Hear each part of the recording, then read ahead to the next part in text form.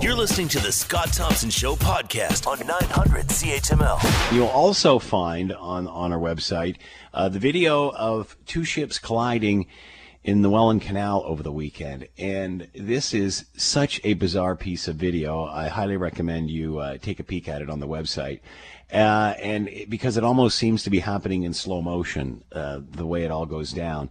Alex Stewart witnessed and recorded the collision, and he is with us now. Alex, thanks for the time. Hope you're doing well. Yeah, I'm doing pretty good. How about yourself? I'm doing well, thank you. So tell us what happened. What were you doing, and at what point did you realize something was terribly wrong here? So what happened is I went to the canal with my buddy because it was his birthday weekend, and he has the app on his phone that tells him like where the boats are. Right. And he's like, hey, there's two boats gonna pass each other. Do you want to go watch it? And decided to go with them and watch it, and it got pretty bizarre, I'd say. So you were there, and you saw them both approaching from a distance. Did you think anything was abnormal at this point? When they were originally approaching each other, it looked like they were both on opposite sides. So I'm like, okay, they're just gonna pass each other, whatever. And then as they got closer, it seemed like they both got closer to the middle of the canal. When did you realize that they were going to collide? Or did you think they would miss each other?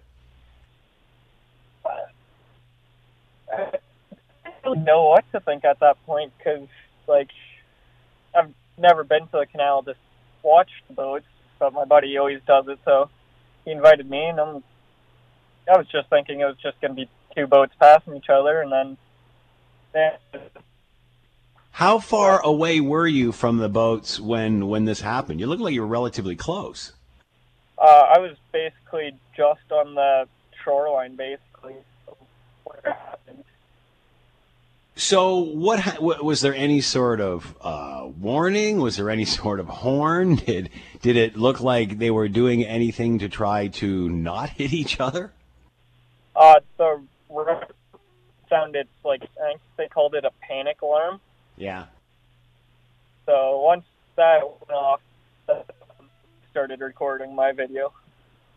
So obviously they knew that something was going to happen here. So what was it like when they actually hit? What was the impact like? It was an impact you could feel in your chest, for sure. Really? Oh, yeah. And what did your friend say? Well, my friend, he also has a video up, but he kind of made his private because he was getting so many, like, friend requests and all that. Wow. So there's actually only two videos out there of this crash, and that's mine and my buddy's. And how many hits have you had for this video? Any idea? On Twitter, we reached 1 million yesterday. On Facebook, I reached 1 million this morning. Really? And has anybody asked for this video, this footage? Or anybody asked you to, from an investigation standpoint, ask you as a witness, like, what did you see? Anybody talk to you about this? So we've been on, like, CHDH. I've had 3 radio calls already today. And the first message I received by anyone was, like, the water safety board or something like that. Right. Asking for the footage and what I thought happened. What about after the impact? Like, what happened after the ships hit? What went on? So the red boat actually put a hole in the black boat underwater. So the black boat was kind of slowly sinking, and the red boat basically kept going till the next port, and the black boat went back, I want to say, maybe 2 kilometers to an old port that hasn't been used in like 50 years or something like that. Wow. So any idea what these ships were carrying? The red boat, I've been told, was carrying wind turbine parts. Right. And the black one had coal. So any damage to the canal that you know of, any spill or anything of that nature that you're aware of? Nothing that I'm aware of. So how would you describe your first experience of watching two ships passing? Well, it's definitely one I'm going to remember. Wow. What a bizarre story. So was there a lot of panic or commotion after the impact? Not really. It was just basically both boat crewmen went to see like what the damage was. Incredible story. All right, Alex, thanks for the time. Much appreciated. No problem. Thank you for having me on here. Alex Stewart has been with us, witnessed and recorded the video of the two ships colliding in the Welland Canal, and of course you can see it on our website. Let's bring in Captain Colin MacNeil, who teaches and coordinates Georgian College's Marine Navigation and Marine Engineering program, and is with us now. Colin, thank you for the time. Hope you're doing well.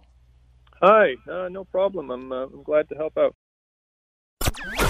You're listening to the Scott Thompson Show podcast on 900 CHML. I think just even as a layman looking at this, I'm thinking, my goodness, as an expert, what are your thoughts? What thoughts runs through your mind when you see this footage? Well, the first thing, it's obvious to me. It's the most important thing is there's no loss of life, right? Absolutely no loss of life, and no pollution. And that's the first two big things that come to mind as a former marine professional and a current instructor and kind of manager in the marine industry. That's the first thing that comes to mind is, was everybody okay? Because when we all leave our home to go away to our ships to do our work, we want to return home safely. So no loss of life and no pollution. When the investigators come to look at what happened, obviously, if there's no loss of life and no pollution, then the urgency and the immediacy of everything is that the ships are pulled off to the side, inspections and investigations start, but nobody's taken off in a body bag, and there's no pollution, no fire, nothing like that. So that was obviously the first thing that came to mind. And then after that, it's we start to look at some of the factors that are involved, and you look through the who, what, when, where, and then you try to figure out from there what the why was. From what I can tell, the Florence Spirit is a Canadian flag vessel with Canadian captain and crew on board, and the Atlantis would have been a foreign vessel coming from Europe or something, and it would have a Canadian pilot on the bridge. So two ships that are really designed to run the canal with competent officers and competent crew and competent pilots, and they're in the St. Lawrence Seaway and the Welland Canal. The Welland Canal and the St. Lawrence Seaway are really well managed, professionally managed, world-class organizations that manage the traffic, ship's traffic, day and night, good visibility, poor visibility, all of those things. So as good as conditions as you'll find anywhere in the world, really, for two ships passing in a canal like that. What was the weather at the time? The weather was clear. Wind, it wasn't very windy, so it didn't look like, it looked like the ships could see each other. They communicate. They weren't being blown off course into each other. So when you look at all of those factors right away, it looks like everything should be business as usual and should be normal, right? And then after that, you kind of start to think about what the causes might be. So common for two of these ships this size to be passing each other at this point in the canal. That's a normal process, correct? Yeah, those ships are actually small ships for the capacity of the Seaway. It looked to me like the Atlantis was a regular, called more or less a handy-sized cargo ship, which is smaller than the Seaway capacity, but I could be wrong on that. And the Florence is a little smaller than what normally passes through the Seaway, so they would have plenty of room. That section of the canal is a little wider section there apparently, and it's a normal passing zone. There should be plenty of room for both ships to pass there. So is this a case of somebody not staying in their own lane? Well, that's not something I'm going to give you an opinion on. The Transportation Safety Board of Canada has sent their inspectors there, and they'll come up with what the answer was. It won't take long, right? You got to kind of remember ships like this have they don't stop easily and they don't turn easily in open sea, where you've got lots of depth beneath the keel and you've got lots of water around you to maneuver and you've got your engines and everything working fully. In a narrow canal like that, there would probably be a meter or two below the keel, below the bottom of the ship, which kind of limits maneuverability a little bit. And there wasn't much room, obviously, on the port and starboard sides. Plus, there's another ship in the way. So like smaller vessels and tugs, you can stop quickly. You don't have the weight of the ship carrying you forward for momentum. So even if everything is working properly, maneuvering the ships and getting them stopped in the event of an emergency at the last minute like that is just not going to happen. Sorry, go ahead. My thought is it'll be obvious to the TSB what happened. It's probably either human error, something went wrong, and that'll be evident, or it'll be mechanical. That was my next question, and obviously I understand you can't comment on this because we certainly don't know the details of the investigation at this point, but could it have been something like a mechanical issue? Yeah, absolutely. These ships have main engines that run propellers, right? In its simplest term, the propeller turns and then water is pushed past the rudder. As the rudders turn to the right or turn to the left, the vessel gradually turns to the right or turns to the left. And they've also generally got a bow thruster, which allows, at slow speeds, less than 4 knots, for the bow to be pushed to the one side or to the other while docking and maneuvering and things like that. If all of those things were working on both ships, then you kind of look at, okay, what happened? Was there an error in maneuvering? So on and so forth. If there's evidence there that the ship blacked out or that it lost power to the steering gear or to the main engines, bow thrusters, all of the, or the other navigational equipment, then that will be clear, right? It will happen or it won't. Right. The TSB inspectors will go and those things will, the evidence will be collected and in my opinion, it'll be quite clear as to what happened or what was the root cause. If they find it's mechanical, then they'll look further and say, okay, what caused it? Was there a problem here or not? But I don't think it'll be difficult to determine what the exact acute cause of the collision was.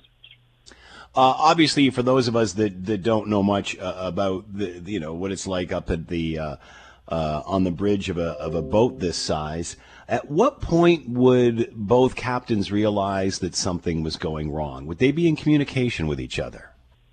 Yeah, the entire St. Lawrence Seaway, basically from about 200 miles off the coast of Canada, right through the entire Canadian seaway system, ships are in contact with both each other and the shore authorities who are managing traffic flow, right from Newfoundland right through to British Columbia on both coasts and the Arctic. Every ship is known, it's tracked, and if say for instance 2 ships were to, in the middle of Lake Ontario, were to be heading on a collision course,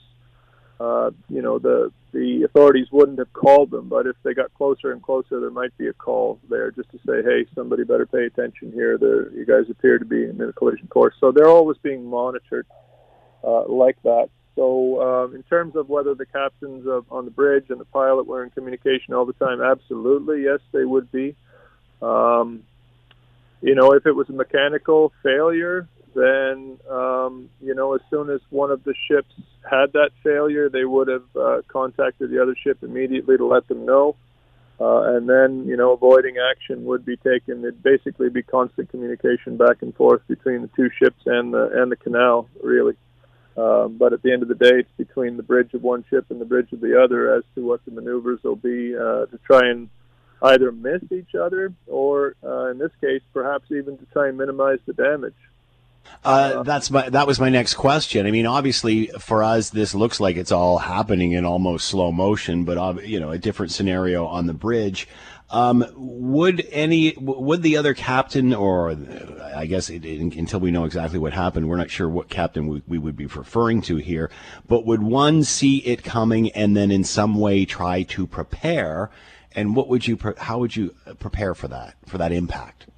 Well, I mean, to minimize the damage, you'd like to have like two ships passing and then kind of have a glancing blow, right? You know, your two cars and you just bump your doors and you scratch the doors as you go by, and there's no more damage than that, right? But in this case,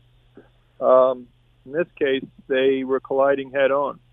And ships are kind of like a bunch of boxes that are welded together, right? And the boxes contain cargo. And the front end of the ship, there's it's called a forepeak, and it's a big ballast tank, and you can think of it kind of as a crumpling area, like a car, where the two bumpers would crumple and they would absorb all the energy on the impact, and then they kind of stop, right? So at slow speeds in the canal, like the two ships were progressing at quite slow speeds, and those bows really absorbed a lot of the energy for that collision, and they were both holed. I think the Florence Spirit looks like in pictures later that it's down by the head, so the bow filled up with water and the weight pushed the bow down, and hopefully no water got into the cargo holds, things like that. The other ship looked like it's a little less damage, so I mean, ideally that's what you want. If you see ships at sea and one of them hits broadside onto the other, much like at an intersection when you have two cars colliding, then a lot more damage can occur, pollution can occur, things like that. If you're at high speed, mind you, in the middle of the ocean and two ships hit bow to bow, the damage would be catastrophic. So I think that in a lot of ways, the two ships kind of colliding head on there, or almost head on, was at slow speeds really, minimizes a lot of the damage and allowed both of the ships to progress to the docks and tie up and wait for inspection. So would this have slowed down traffic through the canal at all? Yeah, absolutely. It if the ships had not been able to move on, to lay-by berths and wait, then they would have blocked traffic, possibly for days. It does happen once in a while in the St. Lawrence River where a ship will be, in a bad spot in the river aground, or I think even a bridge recently, and that just shuts down traffic. No one else can get by. What would it have been like to be on one of these two ships when this collision occurred? What would that impact be like? Well, I teach navigation in very high-class simulators, world-class simulators at Georgian, and every time I do a tour, people ask me, what happens when there's big waves and what happens when you collide? And my answer is always, we teach you not to do that at Georgian College. Luckily, I don't know what the answer is to that question, but it would be, if the last minute or so you realize that two ships are going to collide, then, the two captains take over and they start, giving orders. They turn the general alarms on and they, try and reduce the impact by either steering to one side or the other, or by reducing the speed of the vessels as quick as possible. And some other factors, making sure there's nobody up on the bow, things like that. Anything you can do. And you only have 30 seconds, really, by the time you figure it out, get a chance to react, and to get anybody to move. And although it seems like it's in slow motion, that was the fastest, 60 seconds of anybody on board's life at that point. I can imagine. Captain Colin MacNeil has been with us, teaches and coordinates Georgian College's marine navigation and marine engineering programs. Colin, thanks so much for the time and insight. Much appreciated. No problem. Have a fantastic day. You too. The Scott Thompson Show, weekdays from noon to 3 on 900 CHML.